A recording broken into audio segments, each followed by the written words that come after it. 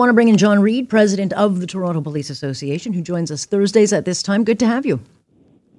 Good morning, Alex. Thank you very much for having me today. Boy, it's been a busy week, and not good headlines at all. We've got this headline involving a 12-year-old girl killed, murdered, police say at the hands of another 12-year-old boy who's now in court charged with second-degree murder. And I don't know if he's the youngest to be charged with this kind of crime, but he certainly is one of.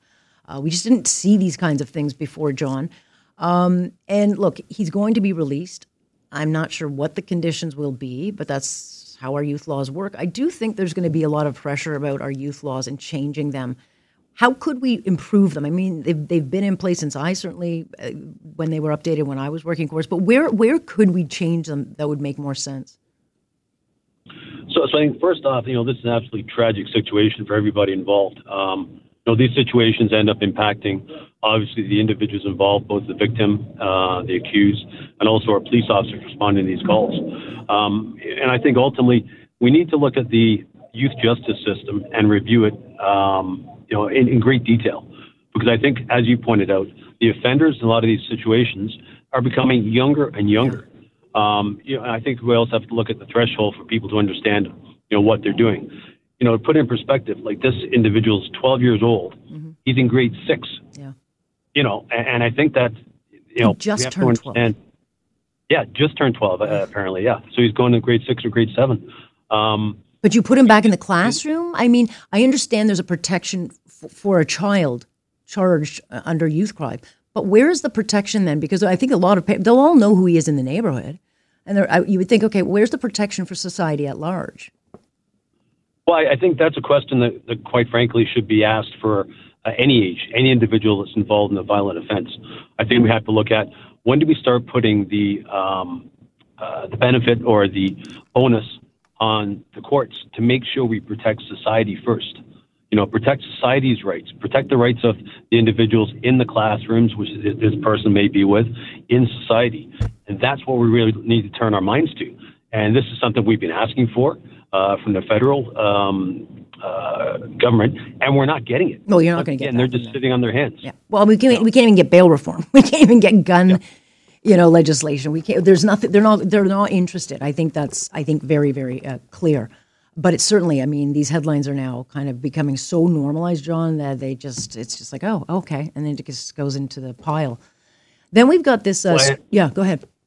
I was saying, and to your point, you're absolutely right. This is becoming normalized, and we've talked about this before. And where's the public outrage, the public pressure? Yeah. This needs to come from the public.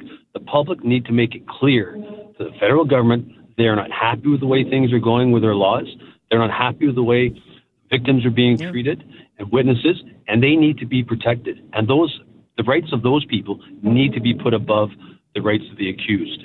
Well, we've certainly seen polling that Canadians want tougher action. I'd be curious to know about youth laws, but I do certainly hear more of a conversation about it. We've got this story about the body of an elderly man. This is someone who was killed in a hit and run Tuesday. It was that stifling hot 42-degree day. And Sean O'Shea was just one of the reporters on scene that day for Global. And, he talked about this on Twitter, talking about the fact that the body was under that bag for 6 hours. Like forensics had cleared hours ago. The coroner had left hours ago, and they were waiting for a crew. But here's how Sean O'Shea explained it. The man's body was left under the tarp in 32-degree weather, 42 with the heat index, for at least 6 hours. The coroner had left. The truck had been taken away. The police were there guarding the body. But it's shocking to me that on the hottest day of the year, one of the hottest days of the year, they couldn't get that body out of there. It was just terrible to see. It is terrible to see. But they don't generally leave bodies hanging around too long, John. But do we have a shortage here? Honestly, it's just like basic dignity for the deceased. I can't even imagine how awful that would be. But do we have a shortage in body removal? So in body removal, I'm not sure. I think the reality is, we can end up in certain situations where there are larger demands on different areas of the public service. Then a dead body? It depends. I can't account for what took so long. Mm-hmm. I believe the coroner's office is being reached out to find out what their processes are. But do your officers have a say in it? Like, would they be able to say, guys, we can't leave this here? Because I don't think they want to have it out there. No, we don't. That's not our function, and the function is of the coroner's office, because the coroner has control of that body, and we have to ensure that that body is preserved for the coroner's office to come retrieve it and then take it off to the coroner's office. I'm sure that there were attempts made by our folks to try and expedite things, but once again, that's going to be a question for the coroner's office to find out what was taking that amount of time for their response. That's crazy. It was a very hot day, and if the coroner's left, it's like, okay, take the body with you. Just want to make sure we get light on this, because I didn't know about this, and it was only because you guys sent out thoughts and prayers, and certainly your feelings on it. But these 3 OPP officers in Dryden stabbed, and of course, here we go again. The accused on release for yet another incident back in 2022 for assaulting a cop. Judge gave him a conditional sentence order, which means, well, you get to serve your sentence in the community, right? So the judge knows, as we see so often, that all the warning signs are there, that this is a bad person who does bad things. There's the warning that he tried to hurt a cop, and now he's gone on allegedly to stab 3 others. But it's the same recycle, reverse, release, whatever, and it's, again, benefit of the doubt where it's not deserved. Yeah, so first off, on behalf of TPN, our members, we want to send our support to those officers injured and hopefully make a full recovery.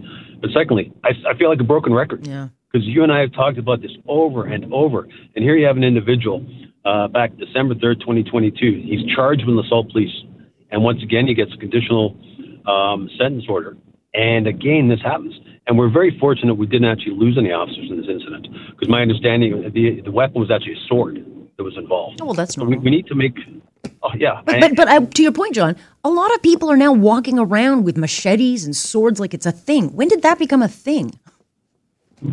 Well, that's a great question. I think I don't know whether they're weapons of opportunity for people sometimes. It's just it's uncommon here in Toronto, but becoming more common.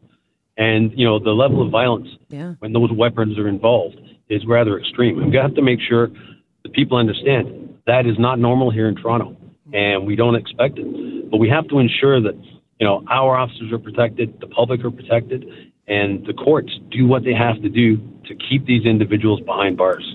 Yeah, agree. But I think we're still a long way off. And so we'll keep talking about it, John. Rinse, recycle, repeat. Appreciate your time.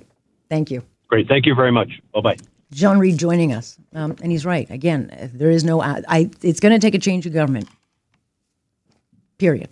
This government's had a number of years to change what they broke, and they haven't. They're not getting tougher on crime at all, and they won't.